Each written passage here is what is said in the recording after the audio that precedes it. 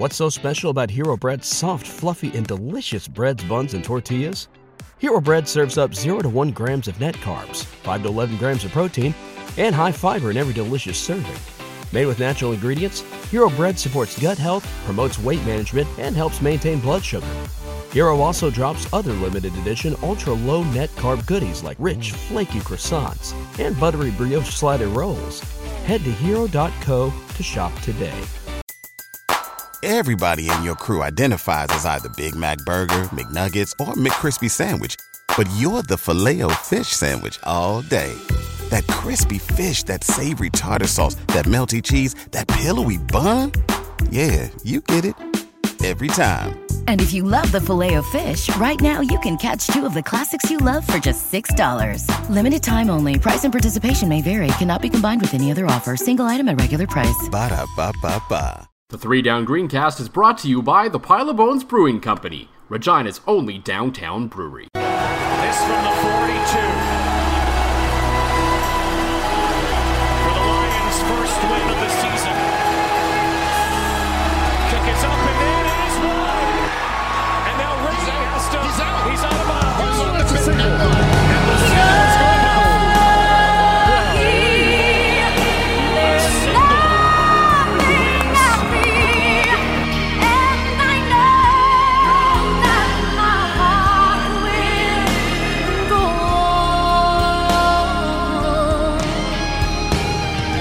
Well, there you have it.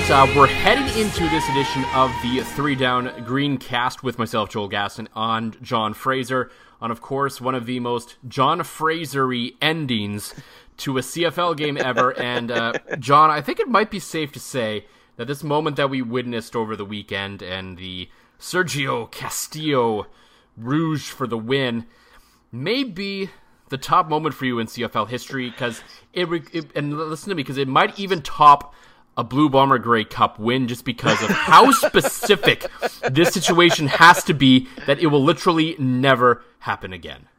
No, you're absolutely right, Joel. 2 of my favorite things, and actually I'll give credit to my good friend Travis Kerr of the 2 and Out CFL podcast, who texted me the Vince McMahon meme. First, he's a little excited that Sergio signs with BC. Then he's a little bit more excited that, Sergio's got a game-winning field goal attempt. And he's overcome with excitement when he wins it on a Rouge. If there are 2 things I love more than the Bombers in this life, it is the Rouge and Sergio. Now, as you and I were talking before we started recording, not only is that so memorable, Sergio with a game-winning Rouge, but just such a series of follies. That's what you'd call it. Back in the day in the comic books, they'd call it a series of boners, I guess, back when that was an acceptable term for miscues. To just go ahead and lead up to that game-winning Rouge by Sergio. Yeah, so I'm sure everyone here listening has seen the play by now, but if you haven't, it is just a wonderfully amazing series of awfulness that led to this happening. So, number 1, the Argos, tied the game on just a clown show of tackling attempts by the BC Lions. Oh yeah, it was terrible. And then the Lions march down the field. They get themselves into pretty decent field goal range. I believe is late 30s for the first kick for Sergio's first attempt. He makes it, except there was procedure on the play, I believe it was. Mm-hmm. So then, march him up 5 yards. Oh, but before that, on the first attempt, Corey Chamberlain did not have a returner in the end zone on the first one. I guess he felt that was a little too automatic to even, hope that maybe it would come up short. But still, like I know, it's ridiculous. There's a chance for a Rouge. How do you not have, at the very least, have your punter back there to kick it back out, which would have made this whole thing even better, frankly. That's what I thought was going to be coming when you texted me and tweeted me about a game-winning Rouge potentially happening. I'm like, well, they're going to have their punter out there. Liram Haralahu is going to be out there ready to go. Yeah, and so they didn't have anyone back there, so then they move it back 5 yards. Chris Rainey goes into the end zone, and then Sergio misses the kick, and then Chris Rainey catches it and steps out of bounds doing so, which is one of the most anticlimactic, weirdest endings you will ever see in the CFL. But to make it even better, is that's not a Rouge in any other stadium because the end zones are 3 yards smaller in Toronto. So anywhere and else, I never thought of that fact. Anywhere else, you brought Rainey, up that fact tonight. Yes. Anywhere else, Rainey has a shot to get that out of the end zone. Now, in retrospect, he probably should have left it. But I mean, I guess, well, if they had the rules properly changed, he could have left it, and it would have been a tie game still. But yeah, like it's just everything just managed to go against Toronto in that situation because, of course, it did. And as the old saying goes, bad teams. They find ways to lose football games, and that is one of those CFL moments that I don't think any of us are probably going to forget for quite some time. I certainly won't. I mean, game-winning rouge by my boy Sergio, I will not forget. It almost remember when the Detroit Lions went 0-16, and their quarterback at the time famously took the shotgun snap and ran out of the back of the end zone and gave up a safety. And that was like, okay, that's their season in a nutshell. I feel like Chris Rainey stepping out of bounds to allow Sergio to win a game with a rouge was, in fact, their season in a nutshell. It might be, yeah. And I know I had the Celine Dion music playing over top of it, but I think when I was recording the clip earlier of the Rob Black call on it, the best part is because it was a live mic game. Yes. And you hear Mike Riley being golly over the play. I'm like, yes, that is amazing. Of course, a man who wears a hat like that says golly in a situation like that. It's a win on so many levels, and it might be. And this again is showing how miserable life as a Bombers fan has been. Joel, that might be my favorite moment in CFL history through my entire life. And as I said, even if the Bombers do end up winning a Grey Cup at some point, which mathematically you think would have to happen, there's just no way of topping this because it involves everything that involved everything had to fall into place, and your favorite kicker had to have a job, which he almost didn't have at the start of the year. So really, exactly, this is the perfect storm of everything, and that's why it's the most John Fraser-y moment in CFL history. And I honestly don't know if I can think of another one that could ever top it. Unless Sergio Castillo won the Grey Cup for the Bombers on a rouge like that. Oh my God, I'd explode. You would just see an explosion, a flash of light coming from Saskatoon as I spontaneously combusted out of pure joy from Sergio winning the Grey Cup for the Bombers somehow on a rouge. But we know Sergio's the guy. Sergio's the guy in BC. Now I think that might be the Bombers' biggest, like if Sergio kicks a game-winning field goal against the Bombers in the playoffs, I'll feel so torn. My boy. Well, at this point, I don't know. It looks like the Lions may or may not make the playoffs in the West, so that's you might be able to avoid that situation, though. If they crossed over and faced the Bombers in the Grey Cup, which means I know they'll lose. The Bombers are definitely losing if they're in a Grey Cup against my boy Sergio. Yeah, and I mean it wouldn't be the first time the Bombers lost the Lions in a Grey Cup in recent memory, I guess. No, and at least this time I won't be there. I'm making a pledge to not go because the last two times I watched the Bombers in the Grey Cup, they've lost, including that one in 2011 in which I was so pissed off. I said I was there with Trav, and I said to Trav, I'm like, "That's it, we're getting out of town." Literally, we jumped in my car at the time and drove as far as I could drive before finally calling it a night someplace outside of Kamloops, I believe. I just was like, I need out of this city. I don't care. Let's go. Grab your shit. We're going. Pack up the hotel room. We're gone. That is a story I did not know, and you are apparently not a good loser. No, generally I'm a pretty good loser, but I also had to be at work at my old job when I was working for Chevy.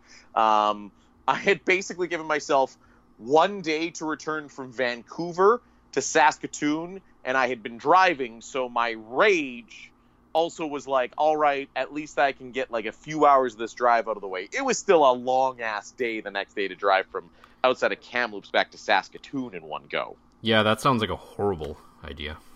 Oh, you know what? Not going to lie. When we were super wasted at the Spirit of Edmonton, which was right beside our hotel, it was a great time. When the Bombers hadn't lost yet, great time. Mm-hmm. When the Bombers lost, terrible idea, worst idea of my life. Yeah, well, not a lot of joy around Saskatchewan this week after the Riders took it on the chin to the Calgary Stampeders. We're going to get into that a little bit. We're going to talk generally about the performance and what, kind of what it says about this team and what it means at this point. We're going to talk about Cody Fajardo and, kind of where they should go from there with him. And we're going to talk about butts in the seats as well, as that's been a bit of a topic around the CFL as a whole right now.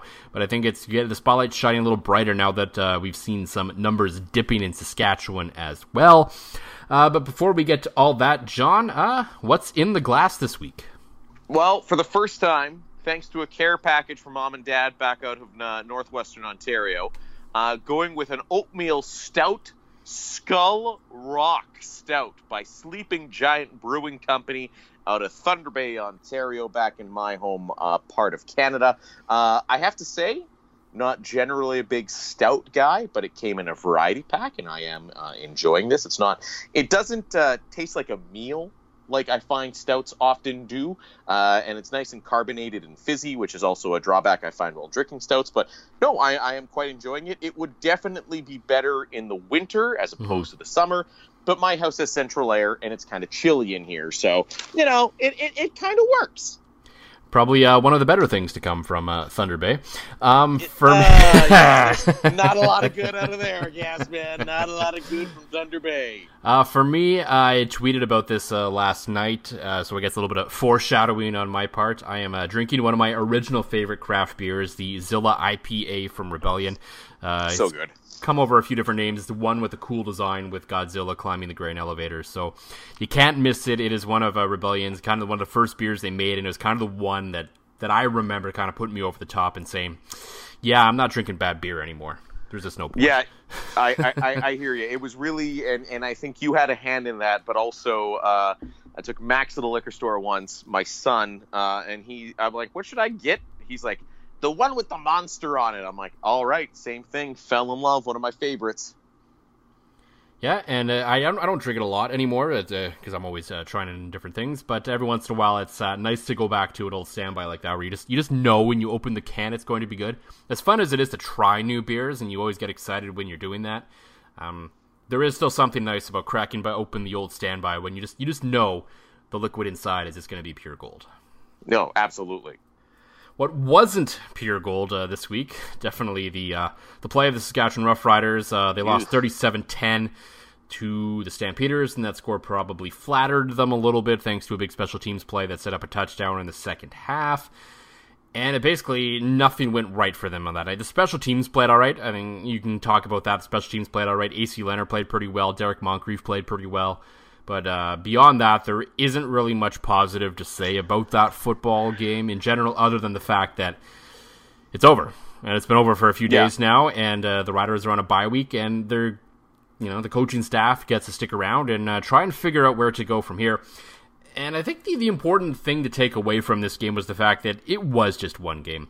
And I know it's weird for me to sit here and maybe be the guy who's looking on the positive side of things, but I wrote a piece today for 3 Down Nation. It may or not be up by the time you listen to this podcast. I don't really know when Dunk plans on posting it. He doesn't really inform me on those things sometimes. It's a surprise Twitter notification. Hooray! Your thing is posted. But I feel like, to quote Dennis Green, the Riders are kind of who we thought they were.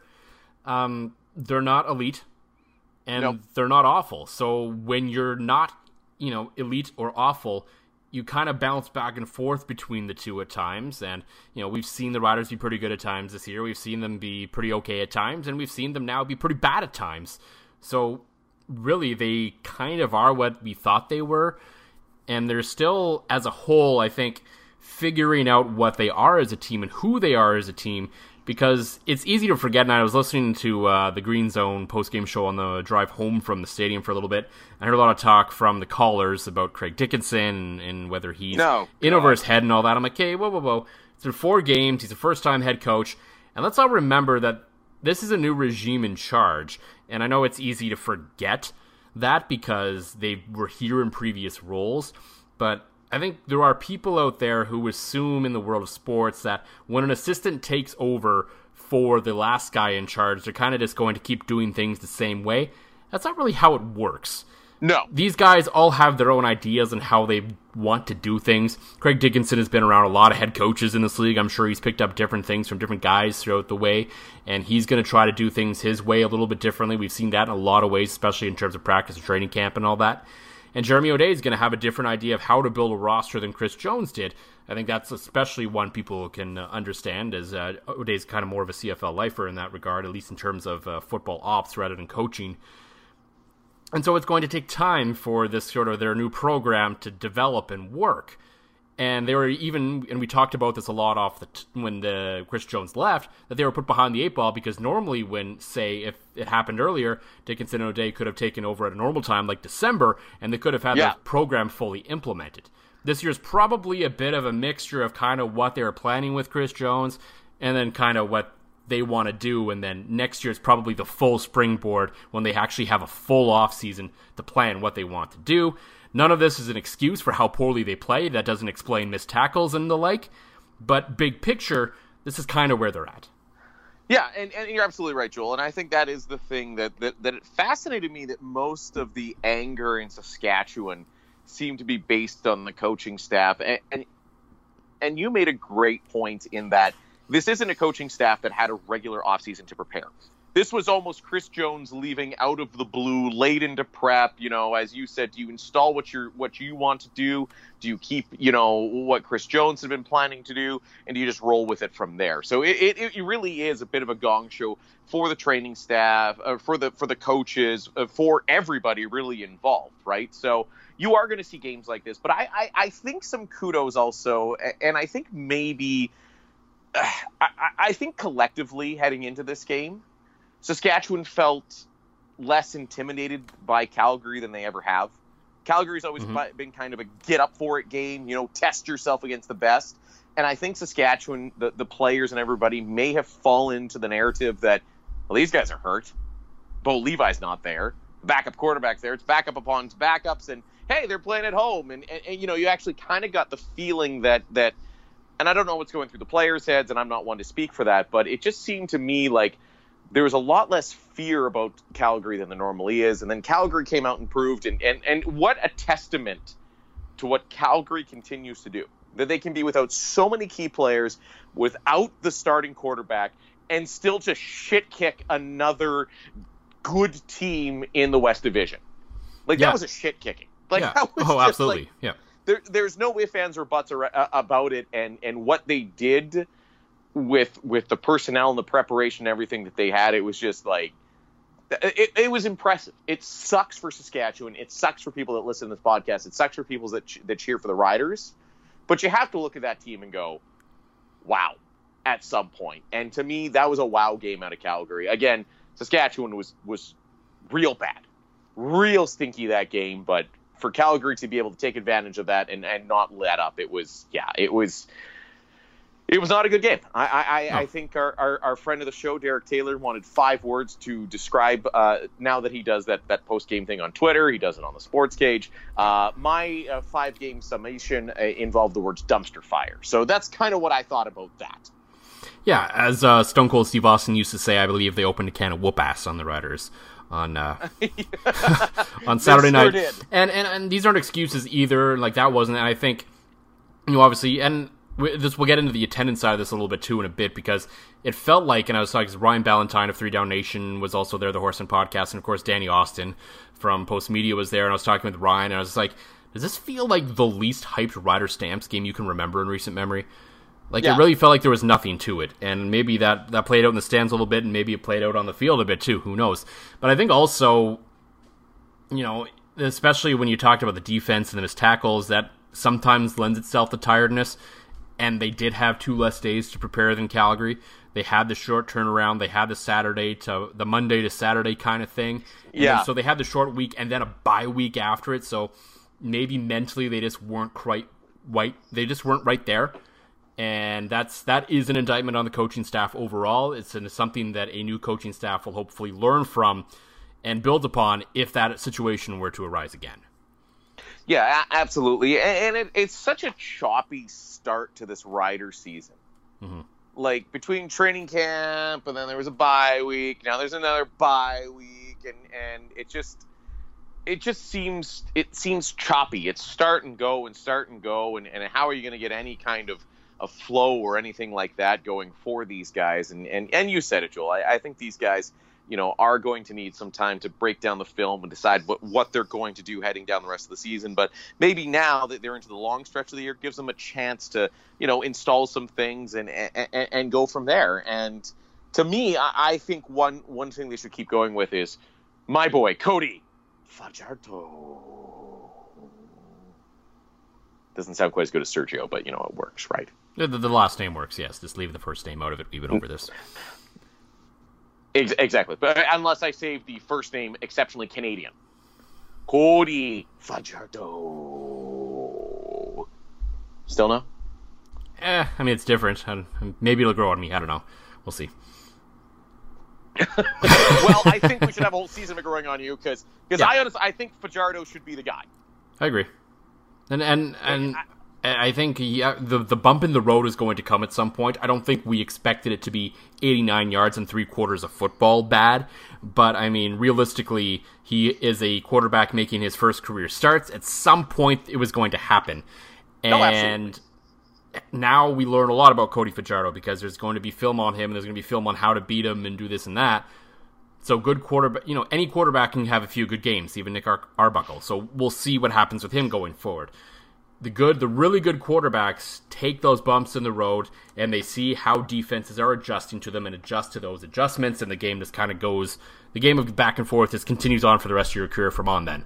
So the next few games is really what we will learn about Cody Fajardo, and to whether he's actually a legitimate quarterback in this league or not, starting quarterback in this league. Because if he can learn from this, if he can build off this, if he can see what Calgary did to him and adjust to it, and, he doesn't have to put up 400 yards a game, but comes out next game, puts up a solid 250 with a touchdown, and they win, then all's well in the world again. There's nothing wrong with that, right? No, and you're absolutely right. However, I think if he doesn't, and I'm a big fan of not letting the guys get Corey Chamberlain to a degree. Mm-hmm. Let these guys go out there and know they can make a mistake without getting pulled. Yeah. Because I think that ruined, especially some of the running backs during the Chamberlain era, and I think it really ruined Brandon Bridges' career to a degree. But I think for sure you got to give Fajardo next game. Even if he struggles, I think you give him one more. Oh, no, I don't disagree. You give him a few games. I mean, unless it's obviously, he's clearly broken. He's throwing for 20 yards in 3/4, then maybe you question it a little bit, but... Exactly. But, I mean, the whole team was so bad that Fajardo being pulled last week almost seemed like a mercy pull. That's how it felt to me. At first, I was kind of like, let him play through it, Craig. But then I kind of thought about it. I'm like, he had the pick earlier in the game. Nothing is going their way tonight. There's no point risking it. Just get him out of there. Yeah, exactly. But I do think that this needs to this team. I don't think I don't think the coaching staff, I don't think anybody can start just randomly bouncing between him and Isaac Harker and just getting a situation in which nobody is really truly ready to go. I think that would be a dire mistake that's been proven time and time again that, you know what? He's going to be your guy. He's going to be your guy for a little bit. You got to live and die by that. And if after that little bit he proves he's not the guy, well, let's see what Isaac Harker's got. Because, again, who knows when Zach Collaros is coming back. I mean, I think you and I have talked about this on this pod before, that the quieter a guy's injury updates get, the more likely he's gone a very long time. Yeah, and there's still a lot of questions about Zach Collaros. I know there had been some rumblings that he could possibly be back after the bye week, but I really don't think in any world, whether he's recovering well or not, is there a point in taking him off the 6-game injury list early at this point? I think at the very least he needs to ride that out, and then they'll make a decision from there. But it's Rob Vanstone of the Regina Leader-Post and the Saskatoon Star Phoenix who's been making the really good point recently, and I believe he wrote a column on this that came out, because I've heard about him talking about it on their podcast a few times, how this decision, okay, we know Zach Collaros is going to probably want to come back and play. So the decision then turns on to the football operations side. So if you're Craig Dickinson and you're Jeremy O'Day, if you do allow Zach Collaros to come back and, heaven forbid, something bad happens to him, do you want that on your conscience for the rest of your career, knowing that you could have prevented a guy from suffering down the line? Well, and not one bit. And I think a big part of that, and this is why I like, and I'm not saying that every CFL team should have an ex-player be in charge. I'm not saying that, but I'm saying that that you need ex-players in those positions that can sit down with a guy like, for all we know, Jeremy O'Day finished his career, a long career, relatively healthy. But I'm sure there's body parts on Jeremy O'Day that don't feel right on a given day. No. I'm sure there's days that Jeremy O'Day wakes up and it hurts to get up, right? And the nice thing is with having a career CFLer or NFLer or whatever, when you've got a career guy like that, he can sit down with a guy like Collaros, and that decision will weigh on him. He'll know if he lets him come off the 6-game injured list, what it could do to his health long term. And I think that's a huge benefit of having Jeremy O'Day. I feel like that this move to the 6-game injured list has his fingerprints written all over it in a very good way. And I'm hoping that they do what is best for the long-term health of Zach Collaros, because as you and I have discussed in this pod, and I know I brought it up on 3 Down Nation before. I was having, and it weirdly came up today at work. I was speaking to a customer that had recently had a concussion, and she was lamenting that her brain didn't feel the same, and she couldn't remember words, and there was times that she would be lost for words, and I had to look at her and say, "It gets better.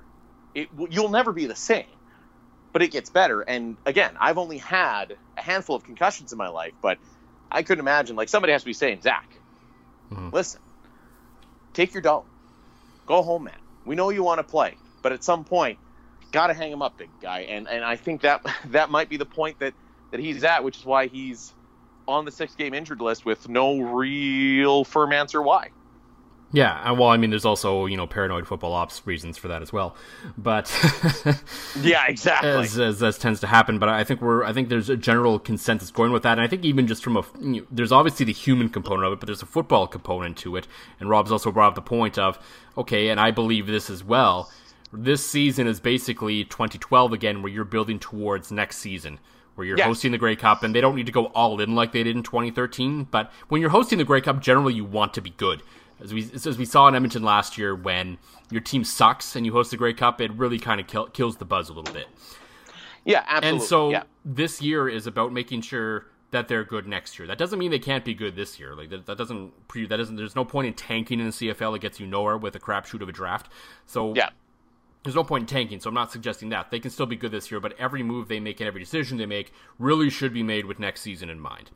I've written that before on 3 Down Nation. I believe we talked about that on this podcast. So from a purely football perspective, if your goal is to at least host a playoff game next year, preferably the West Final and then appear in the Grey Cup at home, which quarterback currently on the roster do you think is going to give you the best chance to do that? I don't think you can say right now, even if healthy, the answer is Zach Collaros. No, you're absolutely right. I don't think Zach Collaros would be the guy for next year. I mean, it is. And it's funny, you mentioned 2012. Unless you're able to go out and get a guy that falls to you in free agency, I think this is going to have to be either Harker or Fajardo's team to be of relevance heading into next year, which you and I both agree is the year. This is a quasi development year. Again, not a tank year. It's a year you want to build on, but especially with a new regime as well. Especially a new regime that was brought in midstream. I think it just kind of compounds kind of where they're at. And given approximately 18 seconds to prepare for the season. So, I think you're right. It's about needs identification this year. It's about figuring out, okay, is Fajardo our guy? Is Harker our guy? And rolling with it from there. And I cannot see this team winning a Grey Cup with Zach Collaros even when healthy. Yeah, well, I think we've all seen Cody's arm is better than Zach Collaros' at this point. So just on absolutely. A few little things, you're like, okay, as long as he develops into a quarterback that won't lose them games and they can get the defense going again, they don't really need Zach Collaros, and he's not really the guy that's probably going to lead them to the promised land next year, or at least compete to be in the promised land next year. So is there really any point in doing that rather than, and I know, after a bad game or two, everyone, turns to their favorite player in Saskatchewan, the backup quarterback. But if you're developing a guy, and this is how you develop a guy, you got to let them play it through it. Very few guys come into the league and are Mike Riley and Bo Levi Mitchell and just light it up. It takes time. Yeah. And it really does. And it's funny you mentioned the defense figuring out. I mean, the only other thing I saw, again, there was a weird criticism of the coaching. There seemed to be, and you and I were talking about this before we hit record, was Solomon Elimimian. Yeah. He is obviously going to be way better than that because I think, he's had a collective 3 days of practice and 1 day of training camp? Essentially, that's been his season to date, yeah. Yeah, he looked a little rough against Calgary. Yeah, he did. Many, many people did, but I mean, for anybody expecting him to come out after, many, many months off and dominate like he has for so many years in the CFL, I think, maybe they were a little crazy, but that is one guy I definitely see getting better. It was just such a shit show of a game. It was just bad. Yeah, it's more or less one of those games where you figuratively burn the tape and move on. I think that's kind of, obviously they don't actually do that. You watch the tape, you learn from it, blah, blah, blah, blah, blah. But yeah, it's just one of those games. You throw the memories, the mental aspect of it away, and you say, you know what? Over the course of an 18-game season, it happens. Even last year, but you could argue last year, the Riders put the boots to Calgary one game. So, I mean, even the best teams in the league, it happens every once in a while. If it starts to become a trend, that's when you have an issue. Yeah, if you're not showing up against the Toronto Argonauts of the world, then you've got an issue. Or, strangely enough, the BC Lions maybe of the world, because, again, back to the Sergio game, just really briefly, we know the Toronto Argonauts are bad. Mm-hmm. Did they play up to BC? Did BC play down to them? Or is BC just not that good either? I don't think BC's that good yet. I think they can get there. I think I'm one of like 2 people on the planet who's picked them to beat Edmonton this week for some reason. You and Jamie and I, former co-workers. Yeah, it seems like it. Clearly in. No, I haven't seen all the picks on the draft in 3 Down Nation just yet, but when I put in my picks, I was the only person on 3 Down to pick the Lions. But Dunk and someone else hadn't put their picks in for that game yet, so. True. And I mean, if Dunk drops the dunk bomb of BC winning, then I feel like that gives validity to your pick. Dunk's actually in last place in Pick'em right now on 3 Down. That's on purpose. He is the deep-voiced, great-haired Canadian football guru. He's just sandbagging it for y'all. Yeah, we're all looking pretty foolish right now to our new boy Joey out of Montreal, who's just kind of mopping the floor with all of us in Pick'em right now. So yeah, this is why I don't get the invite. You know what? I'd probably just lose it. What? I didn't get that email. Sent it to all 3 of our emails, John. No, I don't use those 3 anymore. No. We called the dealership to verify it. Nope, not me. I would make an ass of myself in Pick'em. I barely hold my own in CFL Fantasy. Never mind Pick'em. You want to make some pick now? No, I don't. Oh, shit, Joel. I got to go all of a sudden. Got to put kids to bed. So before we get to all that, speaking of having to go somewhere and putting kids to bed, it seemed an increasing number of people might have to put some kids to bed for Rider games. And across the league right now, as attendance is becoming a bit of a hot-button issue in this league, especially in one where as much as TSN has paid pretty good money for the last while and really helps teams out in sort of salary cap and all that, is still very gate-driven in terms of getting you over the top in terms of turning a profit. Yeah, and while I would preface this by saying numbers certainly aren't panic level in Saskatchewan yet, it is interesting that game failed to draw 30,000 fans. And it was Jamie and I of CJME, CKOM, who did the digging and saw it was the first game between the Riders and the Stamps since 2007 that wasn't sold out, because apparently there were some games with pretty low capacity, or didn't draw at least 33,000 people. Yeah, which again, really, this seemed like a very underhyped game in Saskatchewan. I think the Riders are, and I get it, it's new Mosaic, I get it, there's stadium surcharges, I get it, and we've alluded to this before, but I can afford a fancy ticket to sit in which my game experience is enriched, right? Mm-hmm. I have the dough to go and sit in a spot in, and again, I don't go regularly. I don't have season tickets. I can't afford season tickets, but once a year I can go with my family, take them down there, enjoy a couple craft beers, and sit in some really good seats. And to me, when you sit in really good seats, your game experience is enhanced compared to TV. Now, to me, when you're watching on TV, it's an entirely different thing. If I'm up in the nosebleeds, you're damn right it's way better to watch it on TSN. Like, there's no argument. Like, you can't make that argument. That what's that, Max? You want to make a guest appearance on the podcast? Here, come here, bud. Okay. Oh, that's Gracie. That's your baby, Gracie. That's a pretty baby, buddy. Okay, Daddy's podcasting. I'm almost done. Okay. Okay, love you, bud. Okay. Anyways, if I'm sitting up in the nosebleeds and I'm paying a lot for those nosebleed seats, I'm still better off, to me, to sit with my buddies in somebody's basement, on somebody's back deck, and watch the game. Now, if those nosebleeds were super affordable, like what they're doing in Edmonton, which I think is a fantastic idea to get people in the doors, I think then you go. You go for the atmosphere. You go to experience it. But right now, it seems like even going to a nosebleed seat that you're detracting from your game experience from what you could be watching on TSN, that seems to me like the Rider, it's still damn near impossible to find a good section of lower bowl seats, and that hasn't gone away. But you can walk in and get a nosebleed ticket because, again, I think it's just too damn expensive, and I get it. Mosaic doesn't have the capacity that Commonwealth does, but 17 and under getting in free all summer, $22 general admission tickets, like, holy crap, that is how you get people in the stadium.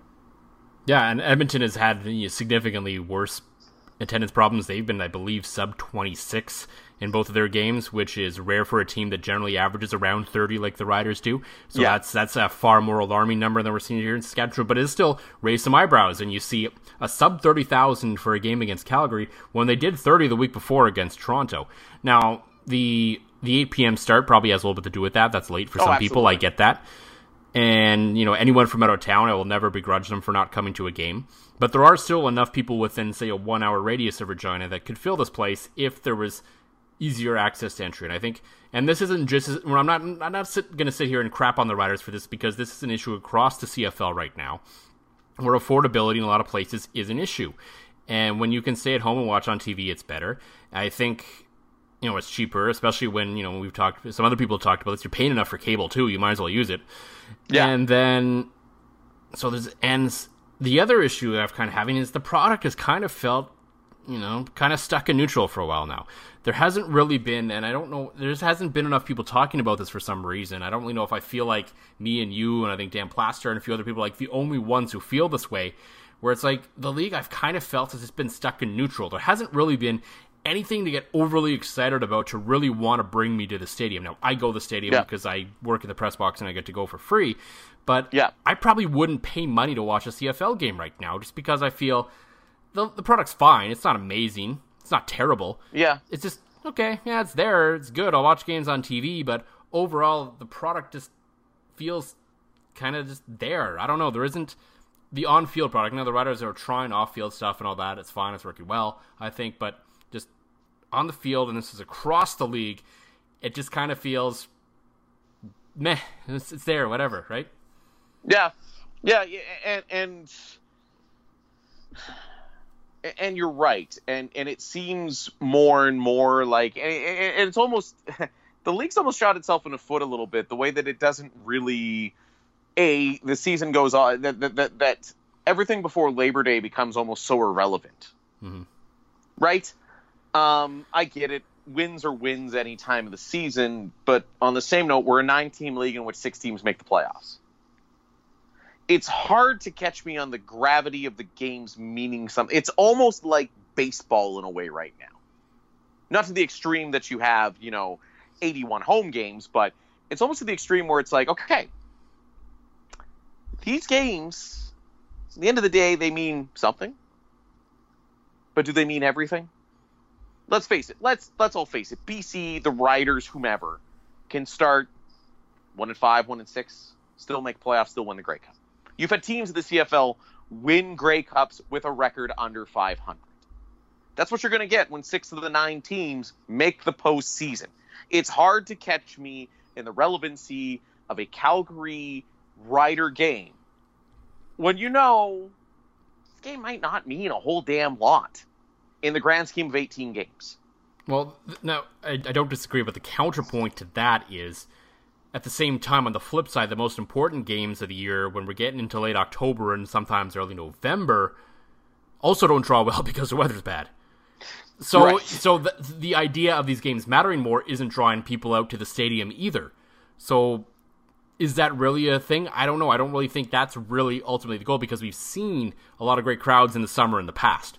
I just think things are just, it's just weird right now. And this isn't even just a CFL problem. This is a pro sports problem outside of a few markets and a few sports. Like, this is not unique to the CFL by any stretch of the imagination. Just compared to some of the other leagues out there, the CFL needs to work really hard to figure it out, because a bulk of the revenue still comes from the gate. Yeah, and you're absolutely right. They're not like the NFL. They're not like MLB. They're not like the NHL, in which you have so many different revenue streams. You're right. You need that gate revenue. And you know what? The CFL is small enough. It can try some innovative things that the other leagues might not be able to. But you're absolutely right. Like the advent of beer fridges and high definition TV and dollars being tighter for everybody has made pro sports a tougher gig than it ever has been, and I think we're just seeing the natural byproduct of that. You know? Yeah, all we can really say is thank goodness they didn't build the stadium to 40,000 like some people wanted. Oh, absolutely. I that's why. And see, again, 33 to me, I always thought was perfect. Mm-hmm. Because, yeah, is there a little bit of panic right now at 26? Yeah, a little bit. Ask anybody. You were at that game. I bet you it was still loud and boisterous and felt like you were at a game with 26,000 people in there, right? I don't know. The press box is pretty soundproof at times, so it's really hard to get that great of a read on it. I've heard mixed reviews from the crowd, from people inside, as to how loud it was. But yeah, it's not quiet by any stretch of the imagination, and certainly that game being a pile of dog shit didn't help either. Yeah, exactly. I mean, yeah, there's really nothing to cheer for in that game. But again, I think New Mosaic's perfect. Because even at 26, you get excited. It's still gonna feel full. Again, where you're starting to see check Ticketmaster. It's the nosebleeds where things are hurting. Yeah.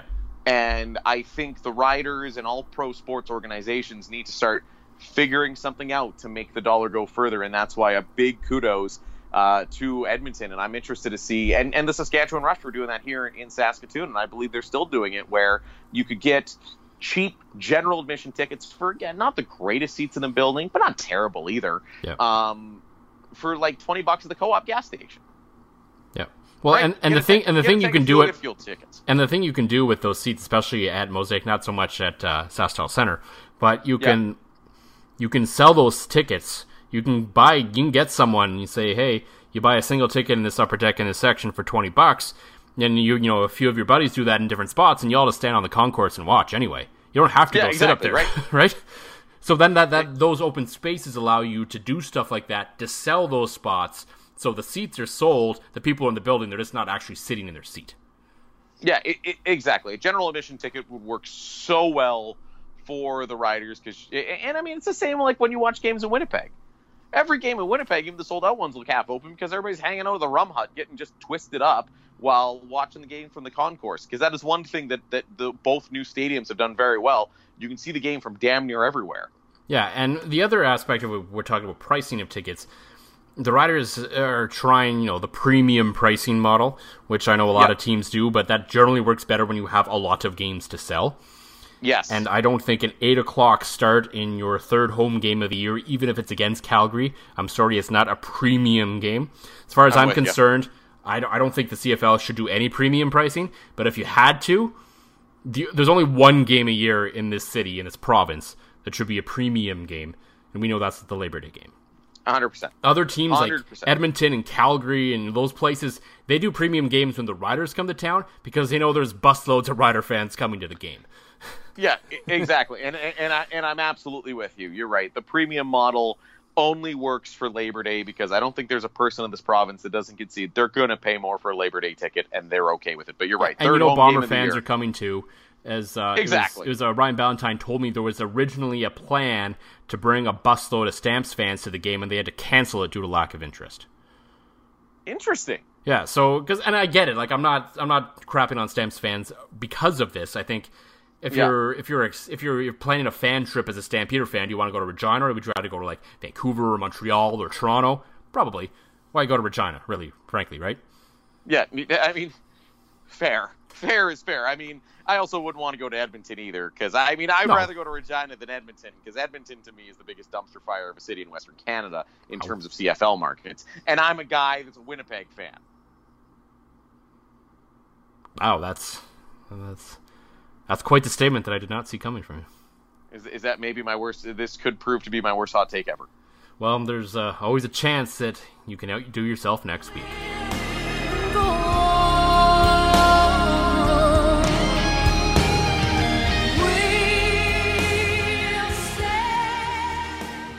What's so special about Hero Bread's soft, fluffy, and delicious breads, buns, and tortillas? These ultra-low net-carb baked goods contain zero sugar, fewer calories, and more protein than the leading brands, and are high in fiber to support gut health. Shop now at Hero.co. Wilson, you sent the game-winning email at the buzzer, avoiding a 4:55 meeting on everyone's calendar. How did you do it?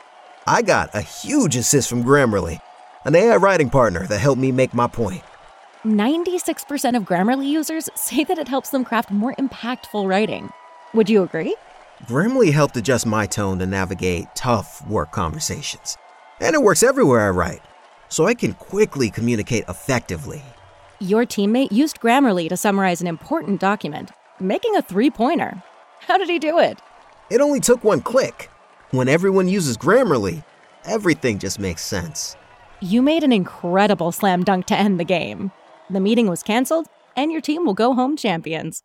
Go to Grammarly.com/podcast to download it for free. That's Grammarly.com/podcast. Easier said, done.